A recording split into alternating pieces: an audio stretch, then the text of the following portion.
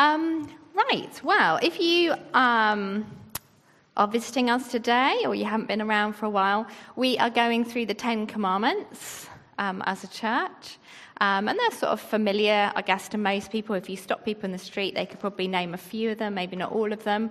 But we've been working our way through them one at a time and really digging into them and seeing, well, what does that look like today? What does that look like for us? How does that work out in the light of Jesus? So today we're looking at honesty is the best policy. You shall not give false testimony against your neighbour. So basically lying. So first off, we need to ask, what is a lie? Okay. Ooh, there we go. What is a lie? And it says, can you read that? I'll read it for you. A false statement made with intent to deceive. Not so long ago, the New York Times got into a lot of trouble because they published the word lie alongside the word Donald Trump. You might laugh at that, but this created a big, big, big deal. Similarly, in the UK, we've had similar controversies over a certain bus, and someone's found themselves in court.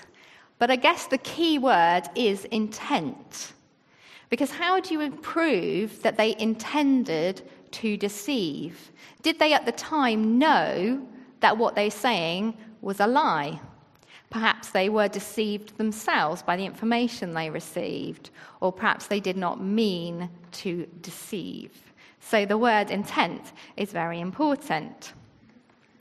Secondly, we come to the thoughts of, is lying always wrong? Is it wrong to lie? Is there ever a time it's okay to lie? This quote comes from Dietrich Bonhoeffer, a German theologian, incredibly famous. And he talks about lying and what we should do with our children. But I think some of what he says is important. He says, parents encourage their children to always tell the truth, yet they do not reciprocate. We recognize that part of being a parent is serving as a buffer between the child and the outside world. And that means that a parent may have good reasons for not telling a child exactly what's going on. To tell the truth then means different things depending upon the situation. Parents must teach a child to be truthful. It is not something that is ingrained from birth, and we all know that. Parents also teach children the different ways to be truthful. Every parent is invariably placed into situations where their children are technically telling the truth. And he gives some examples. That outfit is indeed ugly, and they've just said so. And that man really does look like the family dog. But the situation does not call for that level of truthfulness. Parents and other authority figures must help children realize the different forms that telling the truth can take and to model what it means to be truthful. I think that is really helpful. And as I've talked to people this week, there hasn't been a single person that has passed over an opportunity to talk about the ethics of lying. For example, dementia patients. Do you tell them repeatedly daily that their significant other has passed away and watch them experience that excruciating pain for the first time for them again? What about the horrific Christmas jumper that you receive that you will never wear again, but the darling person that's made it has poured their heart and soul into creating it for you for the year? What about, more importantly, and something perhaps we won't come across in our lives, the life and death situation? What if your words will cost someone else their life? What if it's a child or a baby? Where do you think it's okay to lie is more complex, perhaps, than what we first look at. Perhaps we ourselves find ourselves in situations where we don't trust the person with the truth. Perhaps they're not known for their keeping of information. Perhaps they're gossips. Perhaps you don't feel comfortable in the setting. In the middle of a busy coffee shop is not the time to start relaying your deepest, darkest secrets. Or you don't know how that person will take it. Or will they? Is it appropriate to tell them? And that comes down to children again. For us, as on the other side of lying, we all know how incredibly painful it can be when we realise we've been deceived. We can feel foolish or embarrassed or ashamed. We somehow sometimes feel it's our fault that we've not been clever enough to spot a lie. Perhaps it's a car or work you've done on your property, or indeed the most painful, a relationship that you're in where the trust has been broken. But the complexities of lying is more than just yes or no. So, do you think you lie? What about you guys? I listened to something on Radio 4 this week that Mary put me onto, and they gave some statistics. They said the average adult would admit, not just lie, but admit to lying at least 2.19 times a day.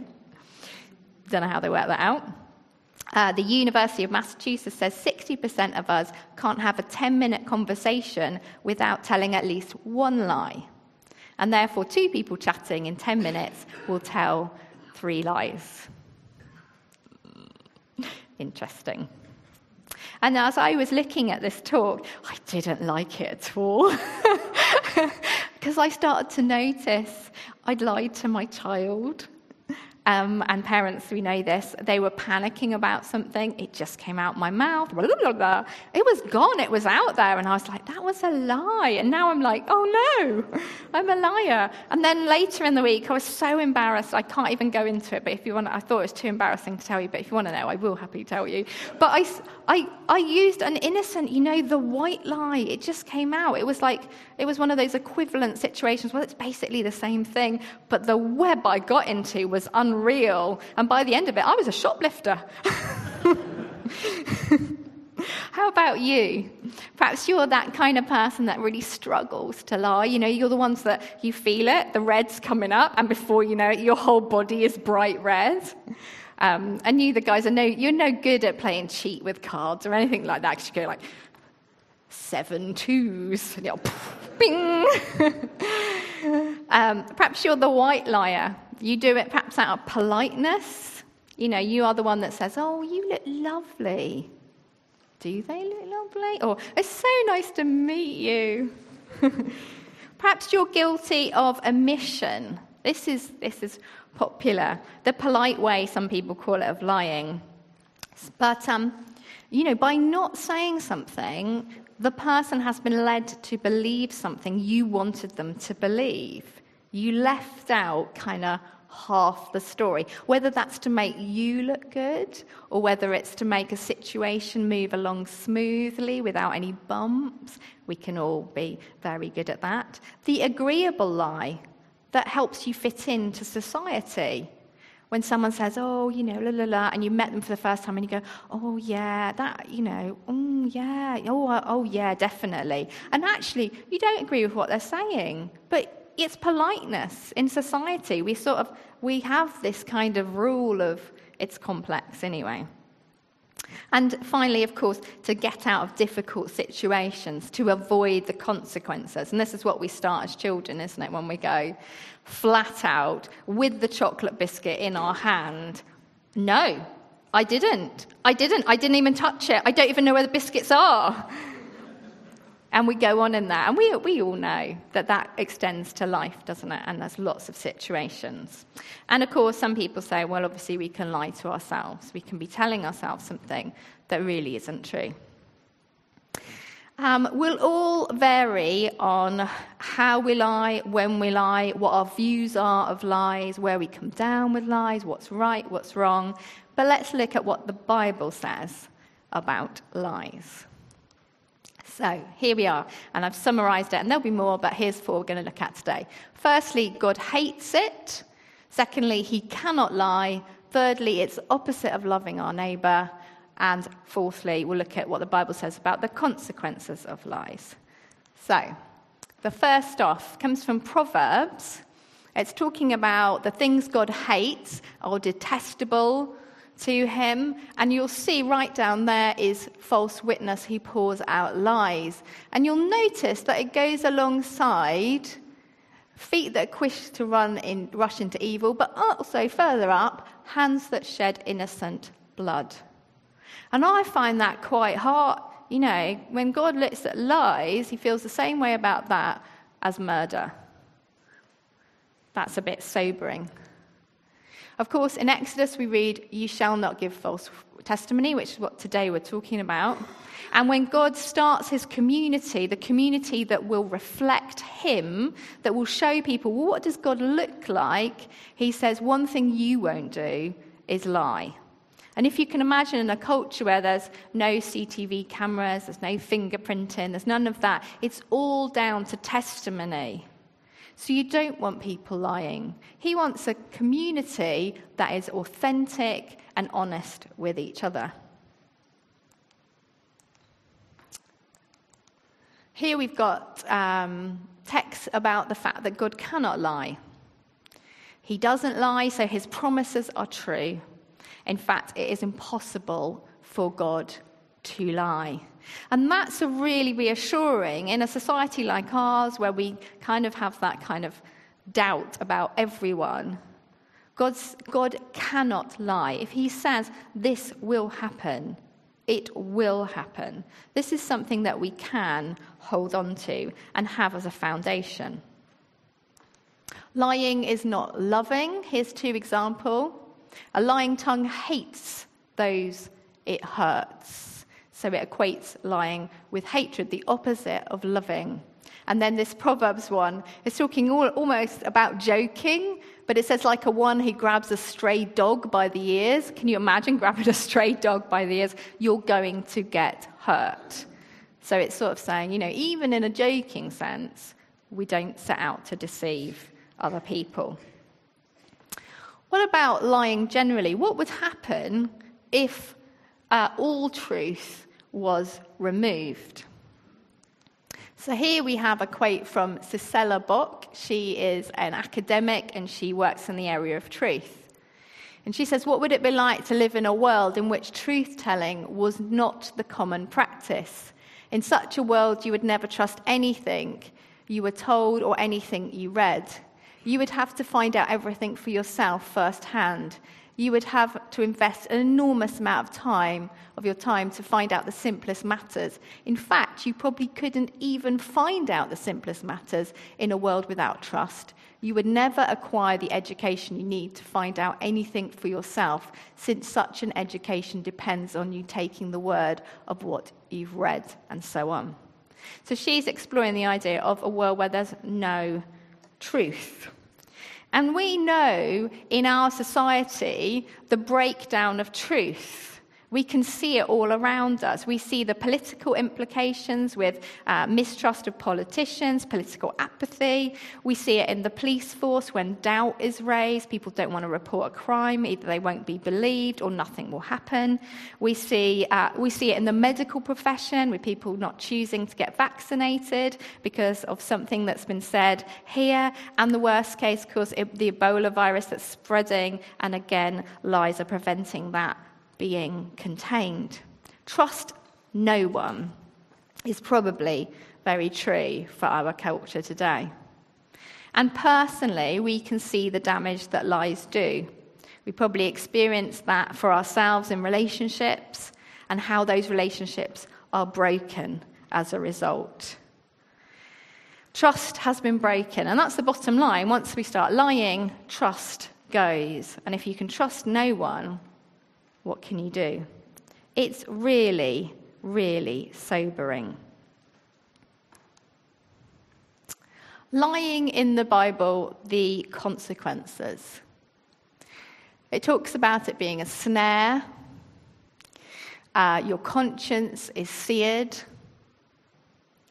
And then the most terrifying, is the separation one at the end. Every time we lie, it creates a barrier or a separation between us and the people that we want to have relationship with. We know in our relationships, once lies forms the basis of it, you're in real trouble. I was watching Gavin and Stacey this week, and I'm watching it again, I love it. But in there, Mick says to his son about marriage, he says, I lie to your mother 3 or 4 times a day, it's how we get on. And that is a thing, isn't it? Now, but here I was interested by this idea of lying being a snare, so I need some volunteers. I thought I'd have Ardell, because he's always up for volunteering. Come on, my sweet. And my lovely husband. Now, what I'm going to ask you to do is you're going to go over there, and I want you to tie up Ardell. Just a little bit at a time. Just a little bit at a time. Just a finger first, then an arm, until he's bent double. And every one of these knots is going to symbolize a lie. Okay, so they're going to do that. You can glance at them if I get boring. Okay, we're going to quickly nip through the Bible. Now, it's interesting. Oh, off he goes. No, I want you to tie knots, not just wrap, knots, okay? In the Bible, right from the very beginning, we start with a lie.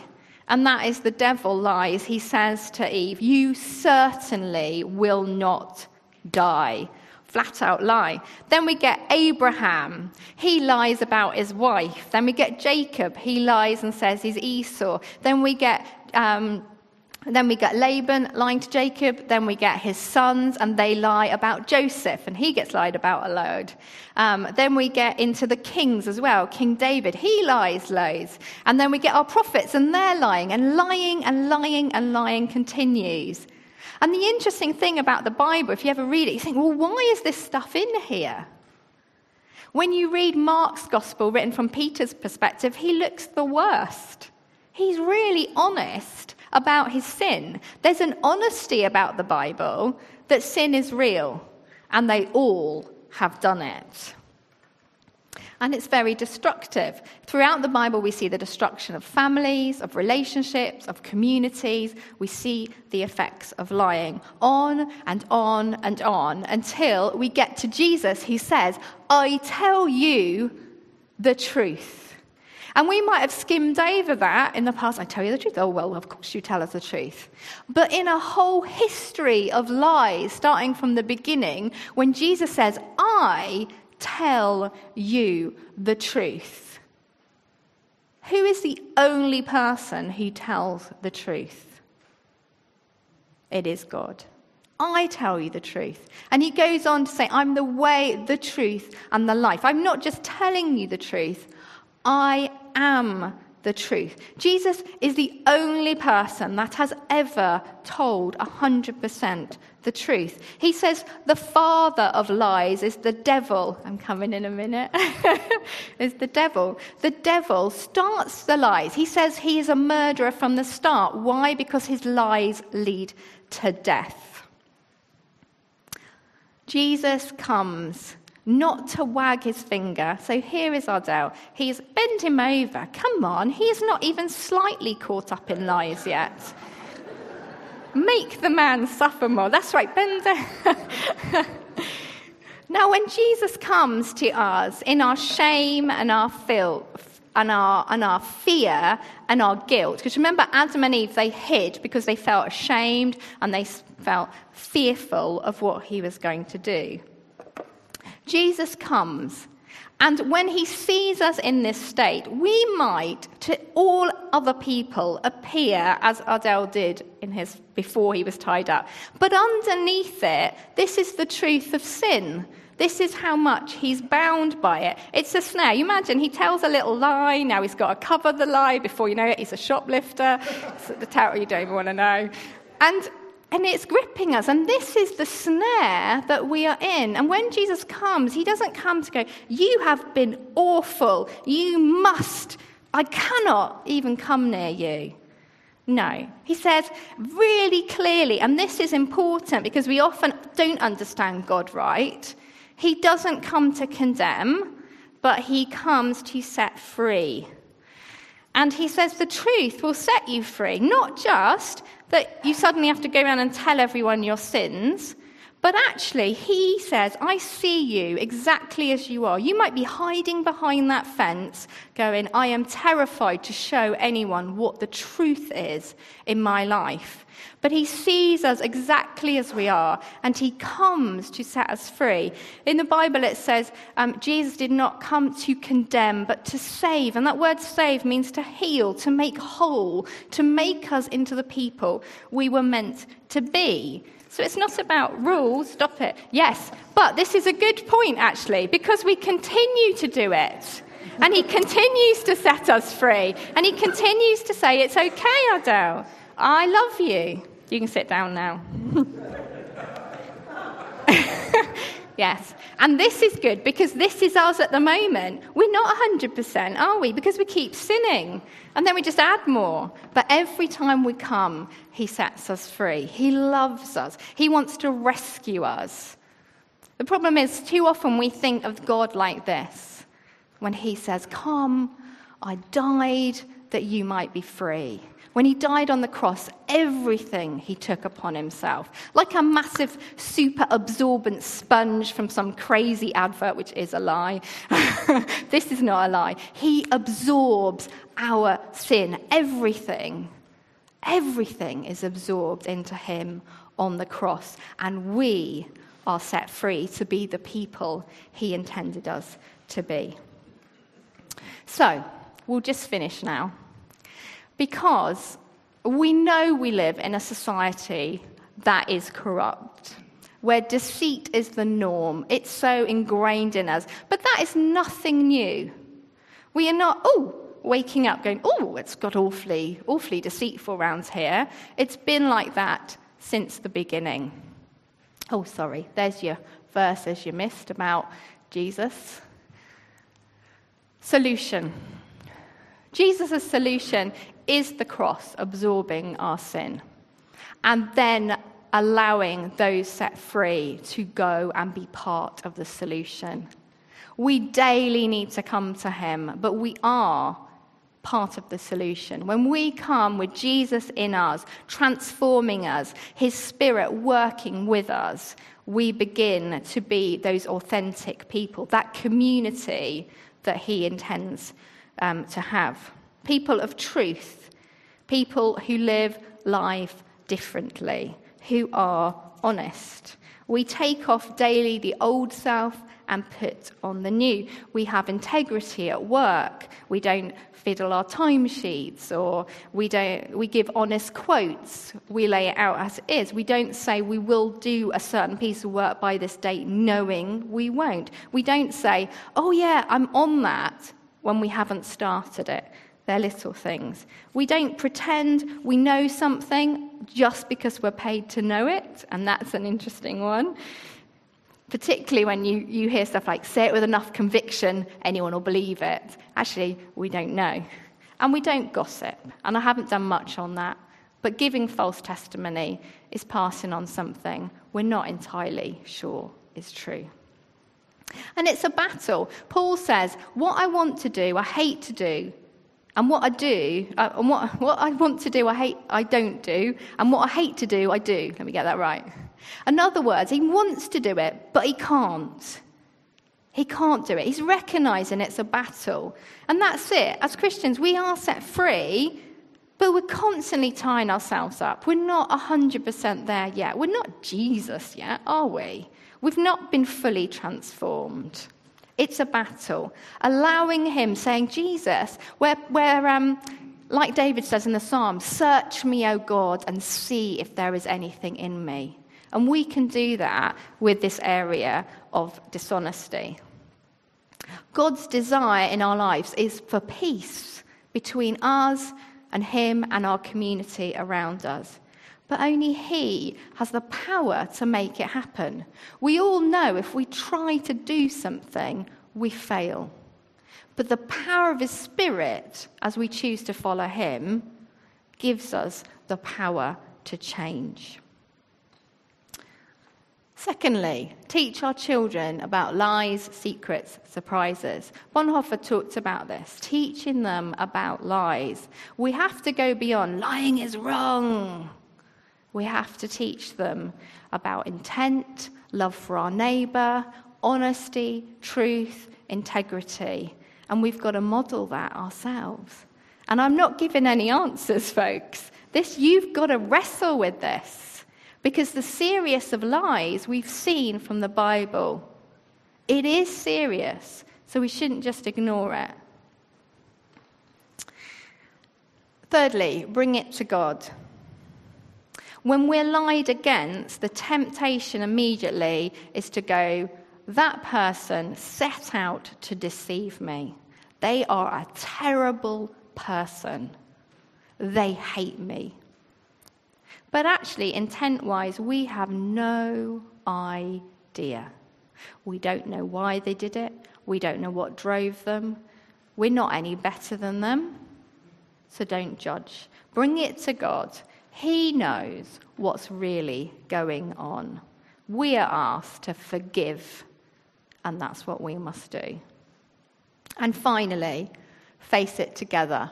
Be honest about lying. If you're in a prayer partner situation or a triplet or another person that you can be totally honest with, then that's your place to give them an opportunity to say, please ask me regularly about my honesty. Please ask me regularly, where have you lied this week? So that you can begin to deal with that sin together and with the Holy Spirit's help. And that's it, really. So lots to think about, lots to talk about. You've got coffee time. You can start to debate the ethics of when you would and wouldn't. Okay, but let's pray now together.